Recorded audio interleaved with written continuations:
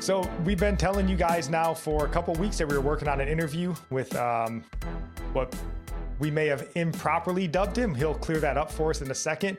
The founder of the Christian podcast community, and that is none other than Andrew Rappaport. And he's kind enough to join us today. So Andrew, welcome in. Well, thanks for having me. No, you got it right. I am. We had two people that started the Christian podcast community, but I am would be the founder and executive director. And, okay, so I wasn't lying. That's good to know. You weren't lying, no. All right. Yeah, I'm the executive director of both Christian podcast community and its parent ministry, Striving for Eternity. Okay, yeah. So I've gotten that right, I believe. As we go through the rest of this interview, we'll see how much I've gotten right on it. But with that being said, if you want to just take a few minutes to sort of, I've talked about, mentioned you briefly. The audience has had a chance to listen to one of your episodes, so they do know you a little bit. But if you want to just give us a little more in-depth understanding of who Andrew Rappaport is, we would certainly appreciate that. Yeah, I mean, one of the things that a lot of people find interesting about me is I did grow up in a Jewish home, and it was, I bar mitzvahed, whole 9 yards. My family actually went from, in one generation, from being Orthodox all the way through to practicing atheist, one generation. So I grew up conservative, which conservative Judaism is actually liberal. And then I was eventually bar mitzvahed Reformed, which in Christian circles, Reformed is considered a good thing. Not so in Judaism, Reformed is bad. That's the super liberal. Ah. And so yeah. So I've gone that whole 9 yards. But I got saved at the age of 16 and was so bold I told no one about it for 2 years because I knew what would happen. My parents, and if you go on my podcast, The Rappaport, you can hear some interviews I've done where I've shared my testimony, but my parents I knew would probably bury an empty casket when they found out. And that's actually not too bad if you take the modern American Christian who gets saved and spends a lifetime not telling people about it. So 2 years isn't really all that terrible, I guess. Well, my parents discovered it. That was the thing. But yeah, no, I basically knew my parents would bury an empty casket. I'd be dead to them. And they did go casket shopping. So, but I ended up in seminary, got my seminary degree, pastored a couple of churches. At one point I stepped down from a church, not really having, well, what am I going to do? Didn't have the plan so much. But I just knew that I needed to step away from the church, and ended up in a speaking ministry, traveling the world, speaking at churches, discipling and putting out discipling materials. We ended up putting together a Striving for Eternity Academy, which is an online academy. We ended up doing the Christian podcast community. I've written a couple books. One is a systematic theology of the Western religions called What Do They Believe? One is a Christian systematic theology called What Do We Believe? And then I've contributed to other books like Sharing the Good News with Mormons, On the Origin of Kinds, When My Ox Gourds My Neighbor, things like that. So that'd be who I am, I guess. Okay, so slightly more in depth than what I told them. Well, I was listening to one of your podcasts, maybe it was very recent, and it was a podcast where you were actually on someone else's being interviewed, and you brought up that you were a Levite. I was like, oh. Yes. I'm not only I'm a Levite, but more specifically, line of Aaron, more specifically, what's called a Kohen or Korahite, and so those are those would be the family that would take care of the temple in the Holy of Holies, and so that would be my lineage. Yeah, so I mean, I do think the whole Levitical line is fascinating. Like when people ask me what my lineage is, I'm like, maybe some French or German. Yeah, I don't have any idea. What does your last name mean? What is it? Where did it come from? And we're like, I don't know. Yeah, I don't even know, honestly. So that is pretty fascinating. What I really find it interesting is if you maybe hopefully have never dealt with Black Hebrew Israelites, they're becoming more popular with the rise. Oh, I've been cursed out on Facebook by one for no good reason, which is fun. And so they'll tell me fruit of the spirit. Right there. They'll tell me that I'm not a real Hebrew and they are. And I go, well, like the way we would know lineage is like, so, your parent, your father, your grandfather, your great grandfather, and so on and so on. Like you follow a genealogy. Yeah. You show me the Africans, and their whole argument is like, well, all the line of Judah were taken to the U.S. I'm like, okay, so let me get this straight. You really think that slave traders were concerned with preserving the tribal lines and only took those from Judah to America? I think it's the Danites that are in Jamaica. I mean, they have all this figured out, supposedly. I'm like, well, they were gentlemen, those slave traders, don't you know? Yeah. I mean, like, they're really going to be concerned about that. And you really think that is the proof? You know, it's like, you can't figure out your genealogy because, I mean, there are some people, very few, that kept it. I mean, Alex Haley was able to do that in his book Roots because the family kept sharing that down the line. So they had the stories. But the reality is that people don't have that. Right. And in the slave trade, that was lost. Very few would be able to do that. And so I should trust that because of your misinterpretation of scripture, trust that versus like an actual line that people have. Okay. I like the part you said that people argue that you can't know your lineage because everything was destroyed. And you said everything's preserved by word of mouth because everybody could spout off generations past, like they all had it memorized anyway, so they could just rewrite it.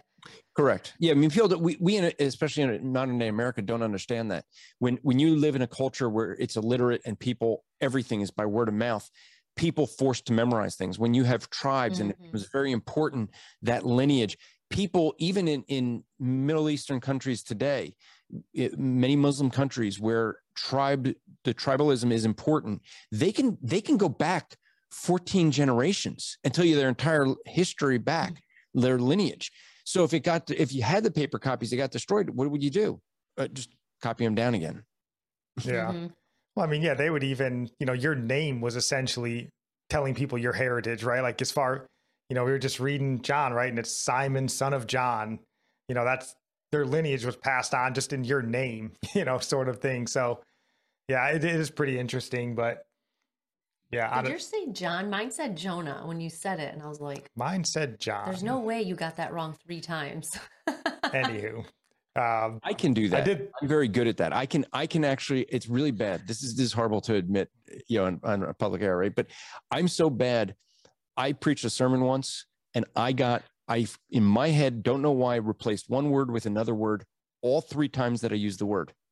Perfect. My congregation, I mean, I had this dear woman comes up to me, Pastor Andrew, you, because they know that I do my own translation. And they were like, you translated, this word this way. And I couldn't figure out why. And I was looking at my MacArthur Study Bible, and next woman comes up and I'm like, I don't think I did that. Next woman, I was looking at my MacArthur Study Bible, see if he said anything on why. And after the third person, I'm like, I got to go back and re-listen to this. And sure enough, all 3 times that I did it, I was consistent. I've done that several times. Consistently wrong. Consistency is key though. Yeah. Instead of, I think I used Zechariah.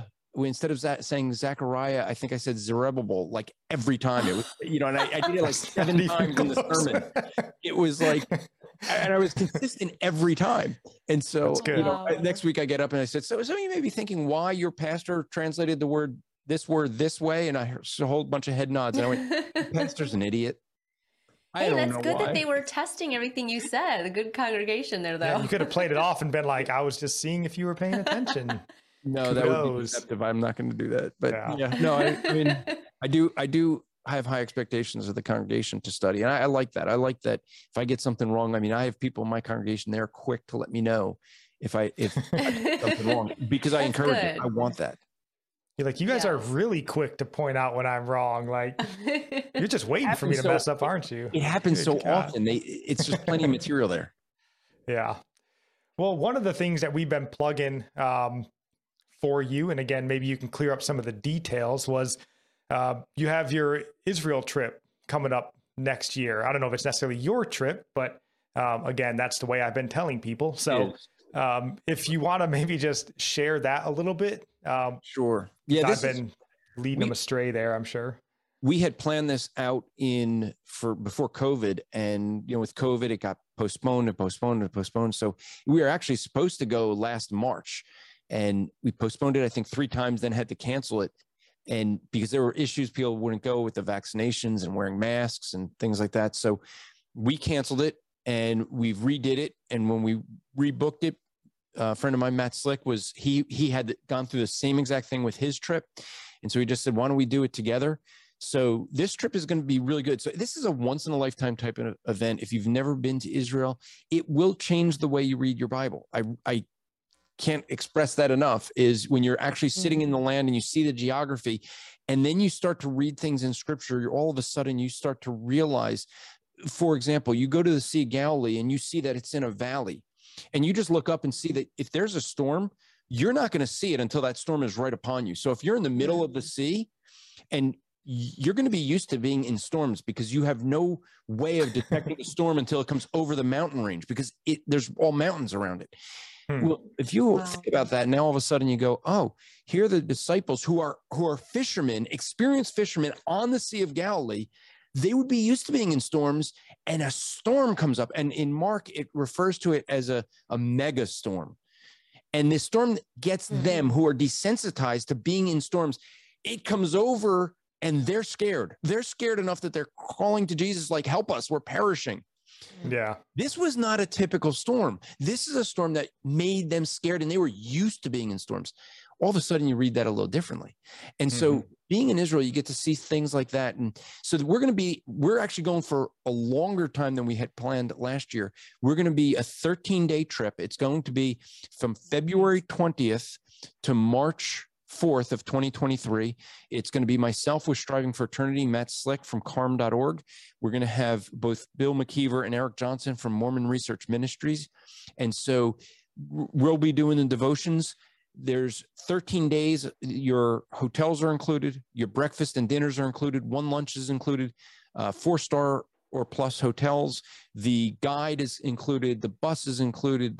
One of the things that the way Israel does, you have to have an Israeli guide, but we also have an archaeologist that will be coming and joining with us. So we're going to go to certain sites that, because of his credentials, gets us to certain places in the Dead Sea and other places that not everyone gets to go to. So it's really a once in a lifetime type of trip, because and it is expensive. I get that. It's just that the way Israel does things, they know tourism is their big thing. We have to pay for an Israeli bus driver, Israeli guide. Even if we use our own guides, which we do, we still have to use the Israeli guide as well. So it is going to be about $5,000. I think it's $5,300 if you fly with us, $4,100 if you don't. We're flying out of Newark, New Jersey. And if you register prior to the end of May, you get the early bird special is $100 off. And if you did register at that time, and we get 45 people that fly with us, that do the trip and fly with us, I think it's another $100 off. So you can get $200 off. So with that, it would be about $5,100. And that's a lot. I get it. That's why we're pushed it out so long, so people have time to try to save the money for this. Because it's a lot of money, but it's also a 13-day vacation in a foreign country. I mean, I don't think you'd get much cheaper anywhere else, really, and you're not going to have your faith lifted in, if you were going to Hawaii quite the same way, I would imagine. So, and you're basically getting several days education of the Holy Lands. And one of the things that the guy who runs it, he's going to be sending people things ahead of time. So it's like, hey, here's some books to get. He gives a DVD series so you learn about Israel before you even go. And so you get to see these places, and we're going to be having daily devotions at all these places. You're going to get some very well-known speakers to be able to do the devotions. So it really will be a neat trip if people can afford it. I realize awesome. I mean, that's the big thing. There's 2 big factors with it. Can people take the time off of work, and can people afford the trip? And I get that. But, and I've never heard somebody tell me that, I've known a few people that have gone to Israel. Every one of them says that, it just changed the way that, it changed their faith basically to get there in the Holy Land and just see it with your own eyes and walk it with your own feet. Like, you can read it all you want, but until you're actually there and see it. I mean, we've always wanted to go. Maybe we'll find a way to join you. Certainly praying for it. But there's a way that you could have afforded it if you stopped buying so many beds. You know, if you didn't, I'm telling you, if you 3 beds, 2 years, and now you're buying just as many laptops in the same time. I mean, look, all right, settle down with the laptops there. All right, that's look, let's just get this straight. If you would have just got a Sleep Number bed right from the beginning, you probably would have saved money by now, and you could both set your own numbers. I'm just saying. My wife, I know, and we probably neglected wise counsel from my family member who was like, "They're not that expensive. Go find a used one." She's like, the air pocket inside doesn't get worn out. Like if it's somebody just laying it, so just find a used one. It's half the price. And I was like, and of course I didn't listen because that's who I am. You picked the mattress. I didn't even have here a we say. go. And it was Here we for go, me, Andrew. but he picked. Like, okay, I don't know. I want to compare prices, and I probably would just been like, just get a Sleep Number. Oh. My bride and I went through a similar thing. We 10 years on a really hard mattress, and I'd wake up every day, back, neck hurt, got it. And I just go, okay, I thought maybe this is just part of getting old. And I wasn't old then, but we got the Sleep Number. My wife was like, this is too expensive for a bed. And I said, look, we can always return it. And day one, I said, we are not returning this. It took her 3 more days because the price tag was enough. But she actually then after that didn't want to stay in our RV because the bed there was so much different. So okay, you already made that mistake. All right. You should have called me first, but Sleep Number bed, that would have solved your problems. But let me at least kind of give you a way to recover from that. Okay. Go to mypillow.com, get their 3-inch mattress topper. Okay. And I'll even tell you how you could save some money. Use our promo code. It's Striving for Eternity, SFE, and you can save some money. But that actually has been huge in helping with my sleep as well. So those are the 2 things. Well, Nikki just got a My Pillow pillow that she loves. So that was our first My Pillow product. And I will just mention really quickly. I should have still used your code for the pillow. Sorry if you guys we record, God bless it, in a room with a skylight in Florida. So if you can hear the rain, we apologize. That's just if you didn't mention that, people probably I just have to know. I'm like your congregation. I just have to call it like I see it. So just don't want people to be like, was that Andrew's? No, it's ours. Ours is the one that's messed up. So see, I thought the Sleep Number clothes dryer going. Oh no. Oh gosh. We'll see how this bed goes. It does have a 1-year trial, but we'll see. The way it's going. Look, you didn't announce what you ended up settling with. We went with it's called Dream Cloud. I was looking up, because I'm kind of a side sleeper. She's an all over sleeper. And I was kind of getting a lot of medium firm mattresses. This was a really well recommended one. And so I was like, but whatever, let's just try. Be super heavy in all the reviews. If people are like, this box, like it should have came with the built-in wheels. Yes, and these people that was the reason I went with Sleep Number when I was looking between that and the Tetrapedic or whatever it was called that they had. Yeah. So but look, we could solve problems for you guys. Sleep Number bed, get the My Pillow mattress topper 3-inch. That gets your sleep better. And if you just get yourself a Mac, you wouldn't need to keep replacing your PC, Well, I did heed your advice there. So I did heed your advice. We're recording now on a Mac studio. So I did go out and get the Mac, which is why she had to get me a dongle, because I'm now living the Apple dongle life with external hard drives and all sorts of good stuff. So I'm invested in that now. What's a dongle? My external hard drive that you had to go and get me. Oh, okay. I didn't know what it was called. Yeah, she's super tech savvy. She's like, which one is this? I'm like, well, that's not even. The audience really wants to know at this point, Nikki, does he complain about everything or just most things? I mean, I'm just curious. Everything he's saying. Yeah. I don't know. I don't want to think about it. It's a lot. It's all in love, I think. I mean, 16 years now, she's used to it. It's just the way I am. Stop it.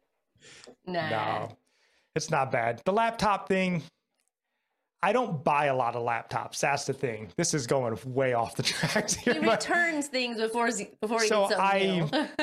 I use a lot of laptops, and if I don't like it for whatever reason, I just send it back. And I've done that a lot because I'm like, you know what? If I'm paying this much money for something, I'm going to like it. So I did with the Mac Studio that I'm recording on. I love this thing, so it's not going anywhere. Now the personal laptop, who knows? So Nikki, he just doesn't like change, is what I think we're hearing. I just wonder. I get nervous. I'm like, he's swapping everything out, but he's faithful to me, though. So You'll get bored. She's the Mac Studio of wives. He keeps the important things.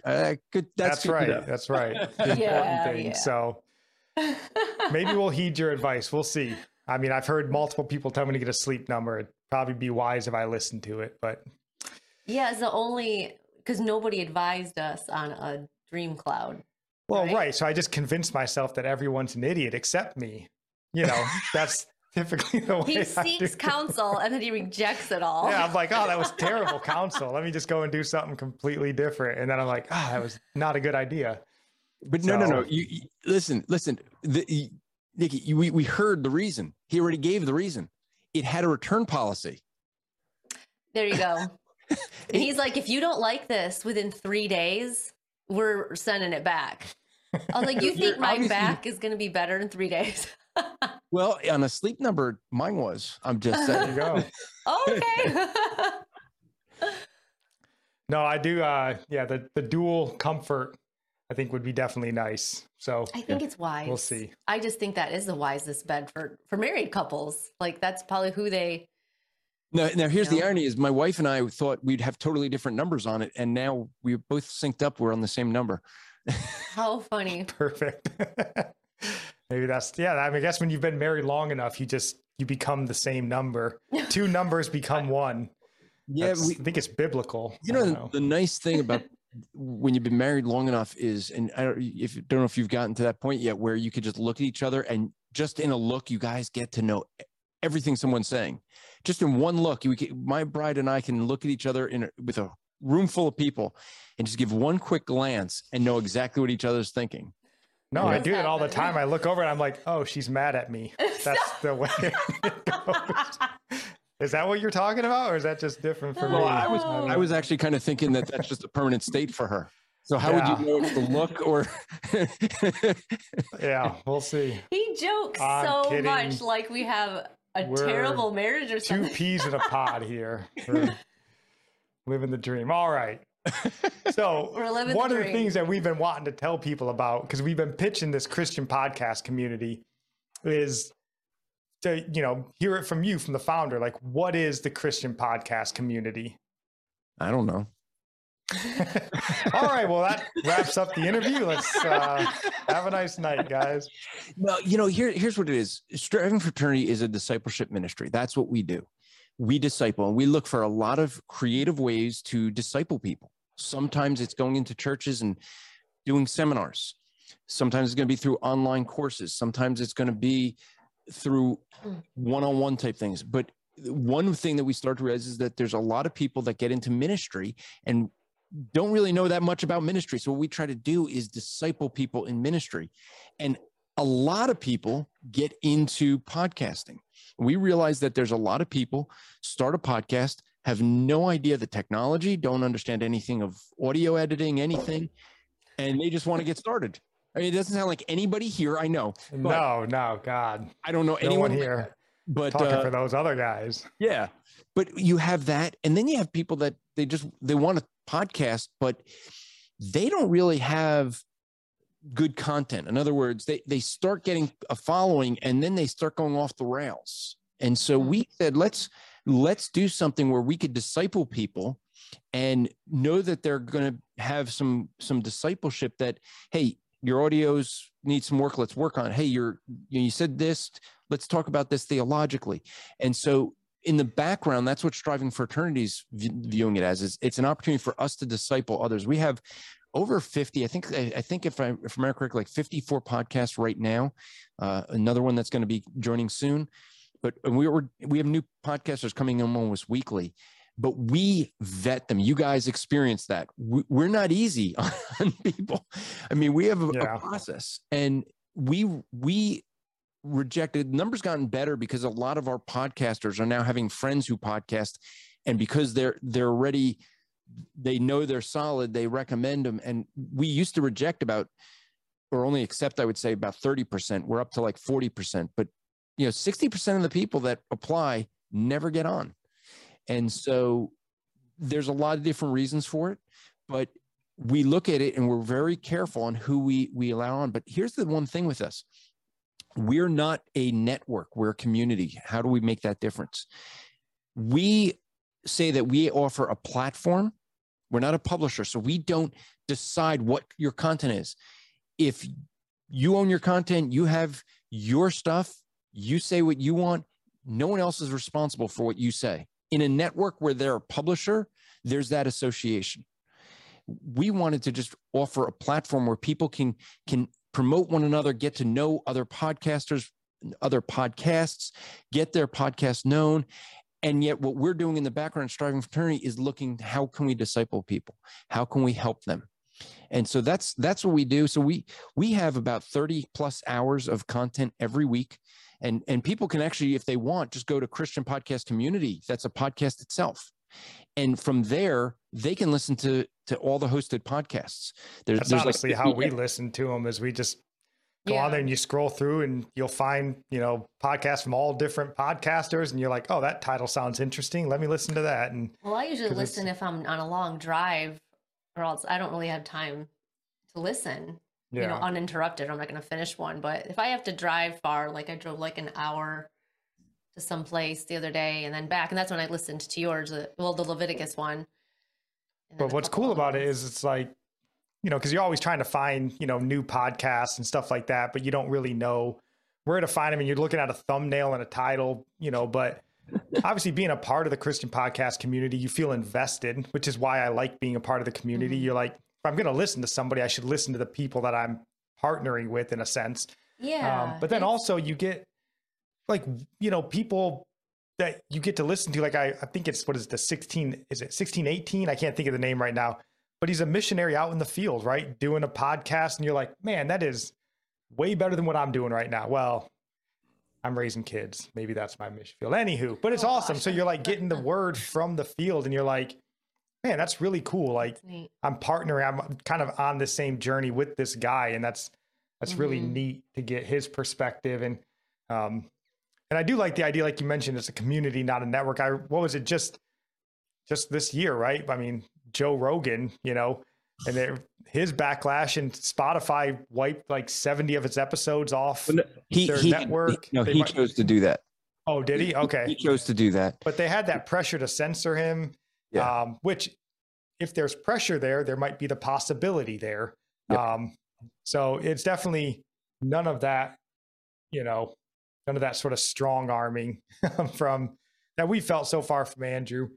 Just more mentorship. And that's the way we're doing it. We, if Spotify is a publisher, right, they control that content and they can take him down. Look, when it comes to podcasting, if you don't own your stuff, if you don't own it, you don't control it, you're going to be in trouble at some point. Yep.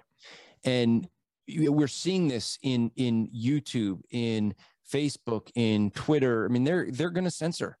Mm-hmm. They don't want to hear the Christian message. I mean, just think, I mean, I know you guys dealt with some of this in your news sections, but just think about this. People at Twitter are blowing their minds because Elon Musk wants to buy Twitter for the purpose of opening speech. And what's the arguments? That this is going to destroy democracy, that free speech needs more moderation. I mean, just think about that. Okay, we're going to make better free speech. It's going to be freer if we censor it. Wait, we're in 1984, folks. 1984. I mean, the words free speech now means censorship. Yeah, that's what we've been, we've been kind of sounding that alarm when we can. You see a lot of these churches, and we've done articles about churches that are going digital full time. And you're like, man, once you go digital and you put all your eggs in their basket, they can just shut you off whenever they want to. Like, you no longer have a church. So we've been trying to warn people, like, it's fine to have an online presence, but that needs to be secondary to, being in person, because they own you. When YouTube is your church's platform, then if they don't want you to have a platform, you don't have a platform, and that's dangerous. Yeah. And that's the thing that you end up seeing with all this stuff. And that's why we, as you guys know, you signed a contract that says you own your feed, you own your RSS feed, you own your content. We can't take that legally. We can't take that from you. Yeah. No, it's been a huge blessing. And we recommend people to go and just jump on that feed, the Christian podcast community feed.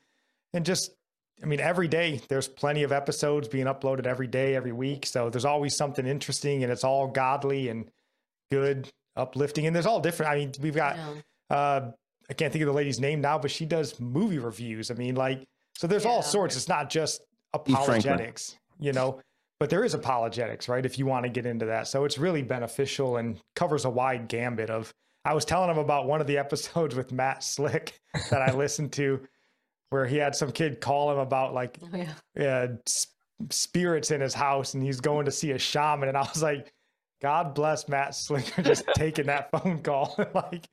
What is going on? When you get here? to know Matt, and hey, listen, when you come to Israel with Matt and I, that'll be half the fun is right there. But if you go to christianpodcastcommunity.org, you could go to shows and you could say, I just want apologetic shows. Let me go look at them. I want shows for women. I want shows for fatherhood or apologetics or, theology, whatever your topic. And we'll actually limit that to the shows that deal with those type of topics. And so you can go and check out, you could go binge shows if you want and go back to all the older episodes. You were mentioning, Eve Franklin with her show, Are You Just Watching, which is a monthly show about secular movies, how to think critically about secular movies. People just go to watch a movie and it's like, are you just watching it? That's the whole idea of it. You shouldn't be just watching. You should be thinking about it. How does the Christian worldview interact with what you're watching? Yeah, no, and that's perfect. Perfect. It's what we try to do, what we can in that vein. So that lines up perfectly with us. But I guess in that vein, and I don't know if you even think about this, but what do you see sort of as the future of the Christian podcast community? Or is it just continuing on with this, building partnerships, relationships, discipling, mentoring, or is there some grandiose plan working in the back of your brain there? We want to buy out Elon Musk. No, perfect. I've got $7 in a mattress I can throw in on that. So, our goal was this: if you go in the categories for podcasts, religion and spirituality is the number one. And it mostly because when you think about it, all these sermons, every church has got their sermons up as a podcast. So that's why that's the biggest. But when you look at that, when you would look in that category, even if you go down to Christianity, still, who's number one? You got Joel Osteen, you got, Joyce Meyer. Everyone that no one should be listening to is in that top. And our goal has always been that we would cross promote one another well enough that all of us get higher in the ranking, but someone gets in that top position, someone that's solid. Anybody but Joel. Well, and that's the thing, right? That's the rising tide lifts all boats. So if anybody can get from the Christian podcast community, can crack that, and you just sort of are bringing everybody with us, because that's something that gets frustrating. Everybody wants to have a voice, right? And they have these podcasts and videos. But unless you're and we all want people to have a voice. We want more Christians in the society and culture, but then we all just get kind of stuck in this rut of listening to the same ones, because that's who Spotify promotes and Apple Podcasts promotes. So it's, you might have heard on the last episode, but we were joking. I've started the jail ministry, and they get their little tablets. I heard that. I was really surprised they let you out. Yeah, good behavior. But they're like, oh, well, what's that, pastor we were listening to on our tablets? Because they get these tablets, and they're like, Stephen Furtick? He's like, no, it's Joel Osteen. And I was like, oh, Lord, the last people on planet Earth that probably need to be listening to Joel Osteen is prisoners, right? They have their tablets. Just redirect them to justinpeters.org. Just say, okay, go on YouTube and search Justin Peters and watch everything, please. But like, yeah, so we want these Christians to have a voice, and we need more of them in the culture.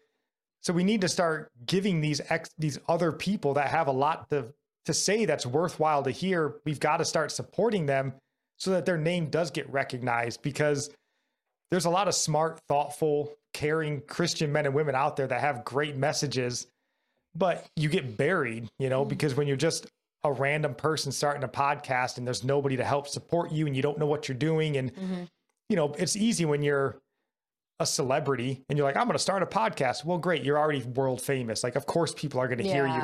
Yeah. But so we need to find a way to sort of bring everybody up together and get our names out there so people can hear what Justin Peters has to say, what Andrew Rappaport has to say. And because it's valuable, and it's more valuable oftentimes than what Spotify wants Christians to hear, because that's really the secular do nothing, make you feel good kind of Christianity, not the world changing Christianity. Well, yeah. And the thing that you end up seeing is that, unfortunately, with the podcasting, the number one question I get in podcasting is, how can I get more downloads? How can I be heard? How can I, and you guys see it in our Christian podcast community Facebook group, which is more open than just the Christian podcast community. That's open to any Christian podcaster. And we get people that are never going to get on the Christian podcast community, but they go in, and we're rejecting like a dozen posts a day where they're just like, listen to my latest episode. And we say, you can't spam this group, right? Because it's like, people say, how do I get good content? Or how do I get more downloads? Produce good content. Produce content that people want to share. And you know what happens? People share it. That's the thing. And so what I find frustrating, and why we ended up starting this, is because so many people that start podcasts, it ends up being all about me. I want to get my voice out there. Because I'm doing all this time to build this, to put this content together, do this editing, put everything out there. I want people to listen. That's what every podcaster is saying. Yeah. And so what ends up happening is they're out there constantly saying, me, me, me, me. Hey, everyone, look at me. Here I am. Focus on me. Focus on me. And we said, this isn't the way Christians should behave. No. So we wanted to say, hey, everybody focus on one another. And as you said, it just raises everyone up. If I promote my podcast to the people I already know, they already know about the podcast. I don't get a new audience that way. But if I'm promoting 10 podcasts in the Christian podcast community, and they're all promoting 10 podcasts, of which mine is included, guess what? I'm getting 10 different podcasts promoting my podcast to an audience I don't know. And that's what we're trying to do with it, is to encourage Christian behavior of promoting others rather than self, and at the same time, helping one another. Crazy thought, I know. Christians acting like Christians. Crazy. Yeah. You do have to explain it in any podcast community or any other kind of community. We're helping each other out. But it does also take that mentorship sometimes, because you get locked in that bubble, right? Like, I'm producing all this content, I'm doing all this, like, help me get found. And you get sort of wrapped or, pigeonholed in that little vein. And you kind of need someone to be like, hey man, step back, right? Like, you are a Christian, aren't you? Like, think bigger than you. And then you're like, oh yeah, you're right. Like, I know what you're saying is right. I just kind of got lost for a minute. So you need to step back and be like, okay, that's why I'm doing this now. Thinking about how hard it was, like we were talking about the editing and the uploading and how the slow uploading that we deal with. And so you're just thinking how hard you worked, and then you think how badly you want people to hear it because you work so hard on it. But then we're not thinking everybody else is going through the same thing, and they probably had more frustrating things to deal with than we had, maybe. There's actually a good question on our Christian podcast community group, like the actual sort of smaller group for the podcasters. And one of the guys was like, oh, I'm thinking about hiring out an editor for my podcast and put it out there. And you're like, yeah, here's what I pay for mine. And he's like, no thanks. You're like, can't do that. And you're like, but that's good mentorship, right? Like, hey, this is what you get, if you want to go this route. And he's like, can I just do this on Fiverr? Well, you could, but you get what you pay for on Fiverr too. Yeah. Your Uncle Eddie could do it too, probably, and put it up on YouTube. So we know you're busy. So I have one last question. Do you have any last thing to ask Andrew before we wind up letting him go back to his wonderful sleep number bed. I know, right? So I had a question when I was listening. Well, this is just kind of, you had wondering if you had pondered any further. This is not even a Christian podcast community lane, but you had brought up an idea where you guys were talking about demons. I don't remember if you remember this episode. It was a few episodes back, and you were talking about demons, and that us saved people in our resurrected bodies, we would be judging angels. Mm-hmm. And I can't remember who your co-host was at the time, but he mentioned that in the context of this verse, does that mean that we're judging good angels as opposed to bad? And I was like, I have never even heard somebody mention that before, but that's fascinating. So the last question I want to give you is one you haven't even thought of probably. But I'm just curious if you had any extra thought on that, because I mentioned it to our audience. I was like, this was a fascinating question I've never thought of before. But yeah, and what you saw there, my co-host on that was Pastor Jim Osmond from Kootenai Community Church. He has a podcast as well in the community of his sermons, and a brilliant guy. And we're going through a series on our doctrinal statement. Basically, it's a systematic theology. That's on my Rappaport podcast, and we're just discussing what's behind why we wrote this doctrinal statement that we wrote. What's it answering? What's it trying to address? What are the things that we're saying, hey, this is wrong, this is right? That's basically what a doctrinal statement is doing. And we're going through that. And what you got to hear on there was, as we're talking theology, Jim just was like, hey, I never thought of that in light of this, of the fact that we always think of that we're going to be judging the unholy angels, those angels that fell. We're going to stand kind of as a jury in that case. But what about the holy angels?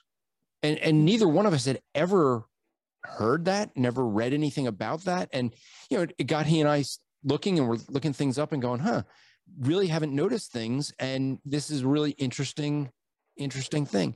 So what would we be doing? And this is how our conversations have been going since then, is like, so what would we be doing judging the holy angels?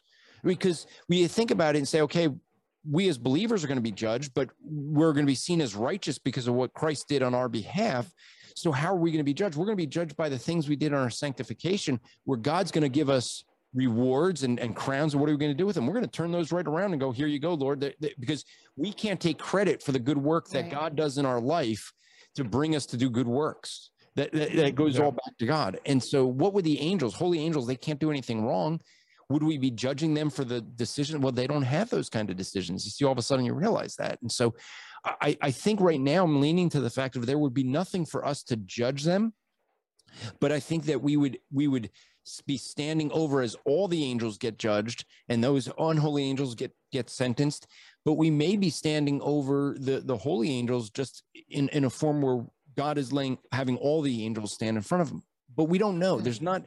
And one of the things I was saying in the episodes on angels, there's not enough information to really cover the topic where we could dig into that and know for sure.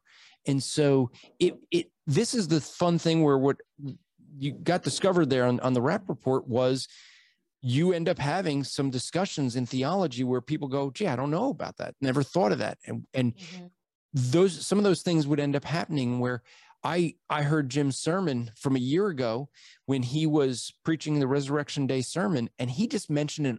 And this is the thing of when you have a brilliant guy like Jim Osmond, an offhanded comment that was not in his notes got me studying and looking into things. He just happened to mention as he's going through the resurrection, and he points out, speaking of the resurrection of Christ, he ends up going back to the Davidic covenant and looking at the Davidic covenant and how the Davidic covenant is specifically that from the line of David would come a king that would reign forever on a physical throne. And therefore, he ends up going, the only way for the Davidic covenant, this was just an offhanded comment, he goes, the only way for the Davidic covenant to be fulfilled is in a premillennial view. And I went, wait, what? All of a sudden, I've never heard anyone say this. So I start digging into that. What do I do? I said, Jim, you got to come on to my podcast. And I had him on my Apologetics Live podcast. Why? Because that one people can interact with. Anyone can come in. You go to apologeticslive.com. That's the times and are there, how to join. It's all on that website, but you just go there Thursday nights. And so we had people coming in and start reacting. We had one of the other podcasters from Matter of Theology. He's post-millennial. He's like, okay, I'm going to tackle what Jim's saying. So he did a whole episode responding to Jim. And so we did a second Apologetics Live where we had both of them come in. And the beauty of that one is because there was one point where Jim made a point and Drew from Matter of Theology just goes, yeah, that's a really good point, Jim. He didn't sit there and realize he was kind of stuck and go like, oh, I'm going to lash out at you. He just was like, Jim, that's a really good point. I don't know that I have an answer. Let me think about it and come back to you. That's the way we should be doing, discussing theology. We even have a podcast for that called Theology Throwdown, which is where all of us as Christian podcasters can come on. We pick a topic. The last month's topic was the Lord's Supper, and we all just discuss it. And so we're even in that. What are we doing? We're trying as Striving Fraternity, we're using that podcast, the Theology Throwdown, to disciple how to discuss theology, that we can discuss our differences with love and charity. A crazy idea. I get it. But, that's what we're trying to disciple and train, even though at the same time we're teaching everyone giving their differing views of the theological positions. I mean, we have Presbyterians, we have Baptists, we have we got someone that just applied that's Wesleyan, Anglican. So we'll see if they make it through, but yeah, no, it's really good. And I highly encourage everyone to go and give it a listen. Cause that's quite literally, iron sharpening iron sort of That's in the action. kind of stuff I'm always pondering too, is I'll have to go give those a listen. Even when we're on our run today, I'm talking about, just different views of eschatology and I'm like, well, how can this that's be how me and Nikki go running. We go for a run and she's like, are we going to judge good angels? And you're like, what? I'm not even, oh God, this is going to be a fun run. I've bounced back and forth with all of them, but I was only taught, we were all taught the Left Behind eschatology. So, but we've definitely learned there's other views that you never knew existed. Correct. And I've considered all of them, and I don't know, because there's always something in Scripture that pops up that's kind of like, well, how can this be if this is going on? And you should go back and binge the whole series from the start that we went through with our series of what we believe, because we ponder. That's what we do. We're just pondering these things and explaining these things. We're getting into a lot of different religions and different beliefs and what Scripture says about them and why we think that we're right. Obviously, everyone thinks they're right, but what we think Scripture says on these things. And so we go through that. And, my co-hosts and I don't always agree. My main Jim was filling in for my regular co-host, Bud, but Bud and I are not on the same page theologically. We know where we differ, and yet we could still discuss these things. Mm-hmm. Right? Yeah. I think that actually adds more when we have some of the disagreement, because it helps people to see that you could disagree, not have to name call and things like that.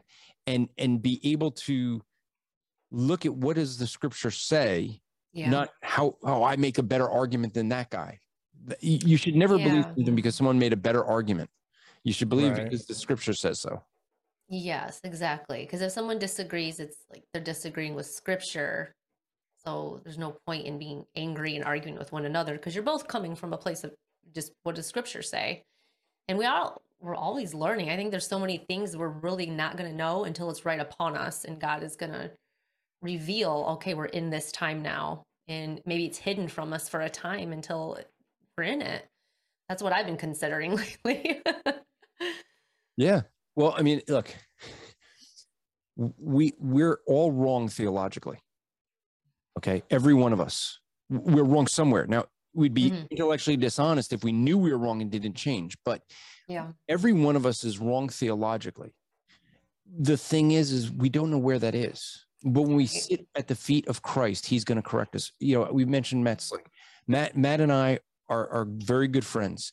We've debated each other more than we've debated anybody else. And he and I together have done dozens and dozens of debates. We've debated each other on he's Presbyterian, I'm Baptist, infant baptism.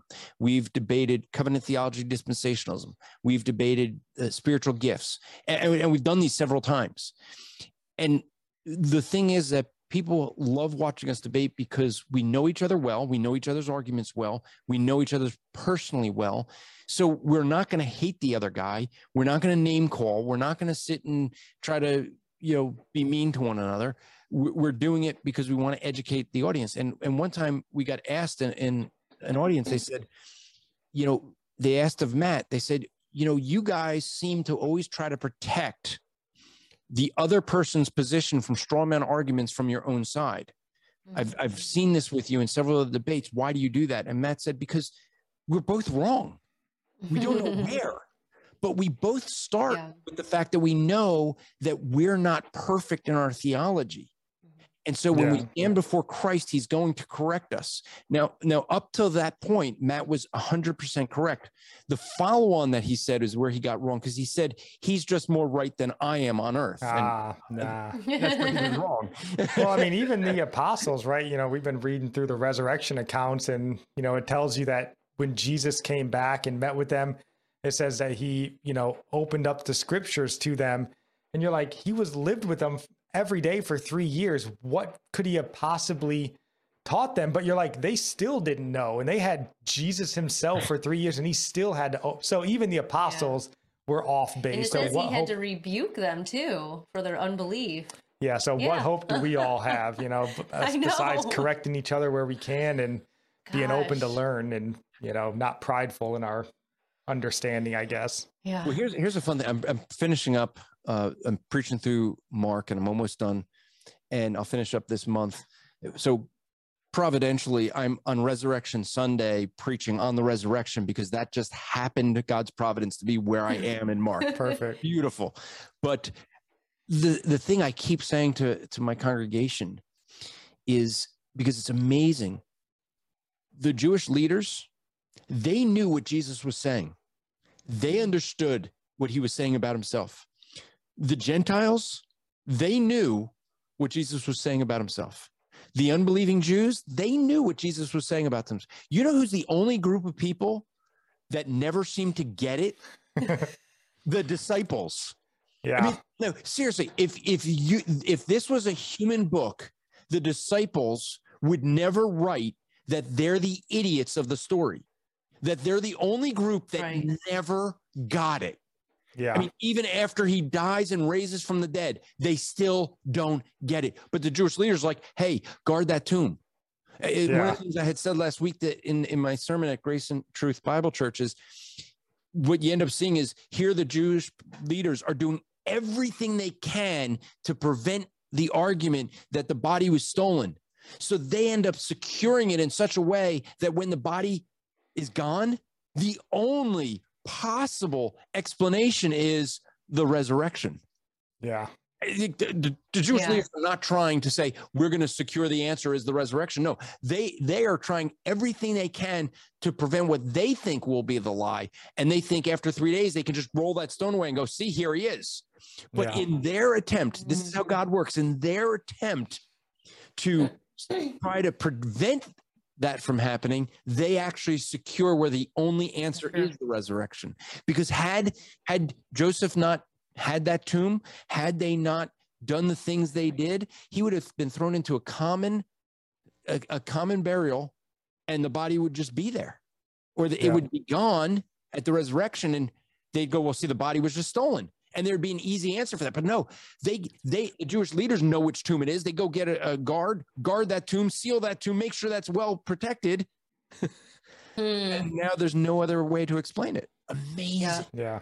It's fascinating. No, it's great. I mean, actually, taking your time to read through those stories again and just having it. Yeah. Cause I mean, the disciples, they write in there the story about themselves that Mary tells them, and they're like, that's nonsense. And you're like, why would you write that about yourself? Other than it's true, right? And no, it's definitely great. But we do want to wrap this up before we keep you too long. But I do want to offer. I get that pun, by the way. I get the pun because that's how we end our show every week. Is that's a wrap, because it's the rap report. So you want to wrap it up? I get it. Well, I thought it was a hip hop podcast for the longest time, but actually, that's why we changed the name, because we called it the Rap Report, and it's rap with 2 P's. And the very first episode, someone sent me a nasty email saying this has nothing to do with rap music. So I changed it to Andrew Rappaport's Rap Report so that people get the play on the name. You're like, what's this Jewish fella know about hip hop music? Let me give this a listen. He doesn't know anything about it. I know nothing about hip hop or any other kind of music. Well, before we let you go, is there anything you'd like to just share with our audience? Anything, what you got going on the next week, or just any parting words of wisdom you got for the Religious Christianity podcast? Well, if folks want to check out more of what we're doing, you could go to christianpodcastcommunity.org to see about the different podcasts there. You can go to strivingforeternity.org to find out more about the ministry of Striving Fraternity. If you want to have me come out and speak at a church or do a weekend seminar, we have weekend seminars on Bible interpretation made easy, ambassador evangelism, presuppositional apologetics. So we have a lot of different seminars that we come to churches and do. And so we could do those. But if there's any way we as a ministry can be of help to you, just reach out to us at info@strivingforeternity.org. And if you're interested in the Israel trip, go to 2023israeltour.com. So I thank you for having me on. Thank you for just letting me share with you guys the best bed to be getting. Not to be getting. Nope. Yeah. We definitely appreciate it. Well, thank you so much for joining us. And for the record, I haven't heard Nikki have to be like that. She had to buy things multiple times and return it to, I'm just saying. Maybe. No, she has this weird disease where she's happy with things that she gets and just accepts it. Not so with me. So he's the spender, and I'm just content. I'm like the minimalist mindset. I've been all about that. Well, since we moved into this. Here's what Nikki's townhouse. bad at. Before we get rid of things. That's what I do. This is Nikki's. Well, I'm glad you haven't gotten rid of your husband. That's good. What she always does is she'll be like, I want to go to the store, and then she'll come back with like $400 worth of groceries, and I'll be looking. I'm like, you didn't get anything. Like, there's nothing to eat here. Well, I bought lettuce, and you're like, no, that's her. I'll shop in like a lot of the produce, and he just goes and gets meat, eggs, oatmeal. And yogurt. That's what you need, right? I don't know. So I don't know. Wait, is there something other than meat and sugar in a man's diet? He doesn't eat sugar. No, it's caffeine's got to be in there for us. Okay, yeah. So yeah, but no, we certainly appreciate it. Hopefully we can have you back on again, and God willing, makes a way. We'll be traveling with you to Israel. Maybe I'll sell one of these laptops and get us out there. Who knows? He can make a way. So where there's a will, there's a way. There you go. So, all right. Well, thank you so much.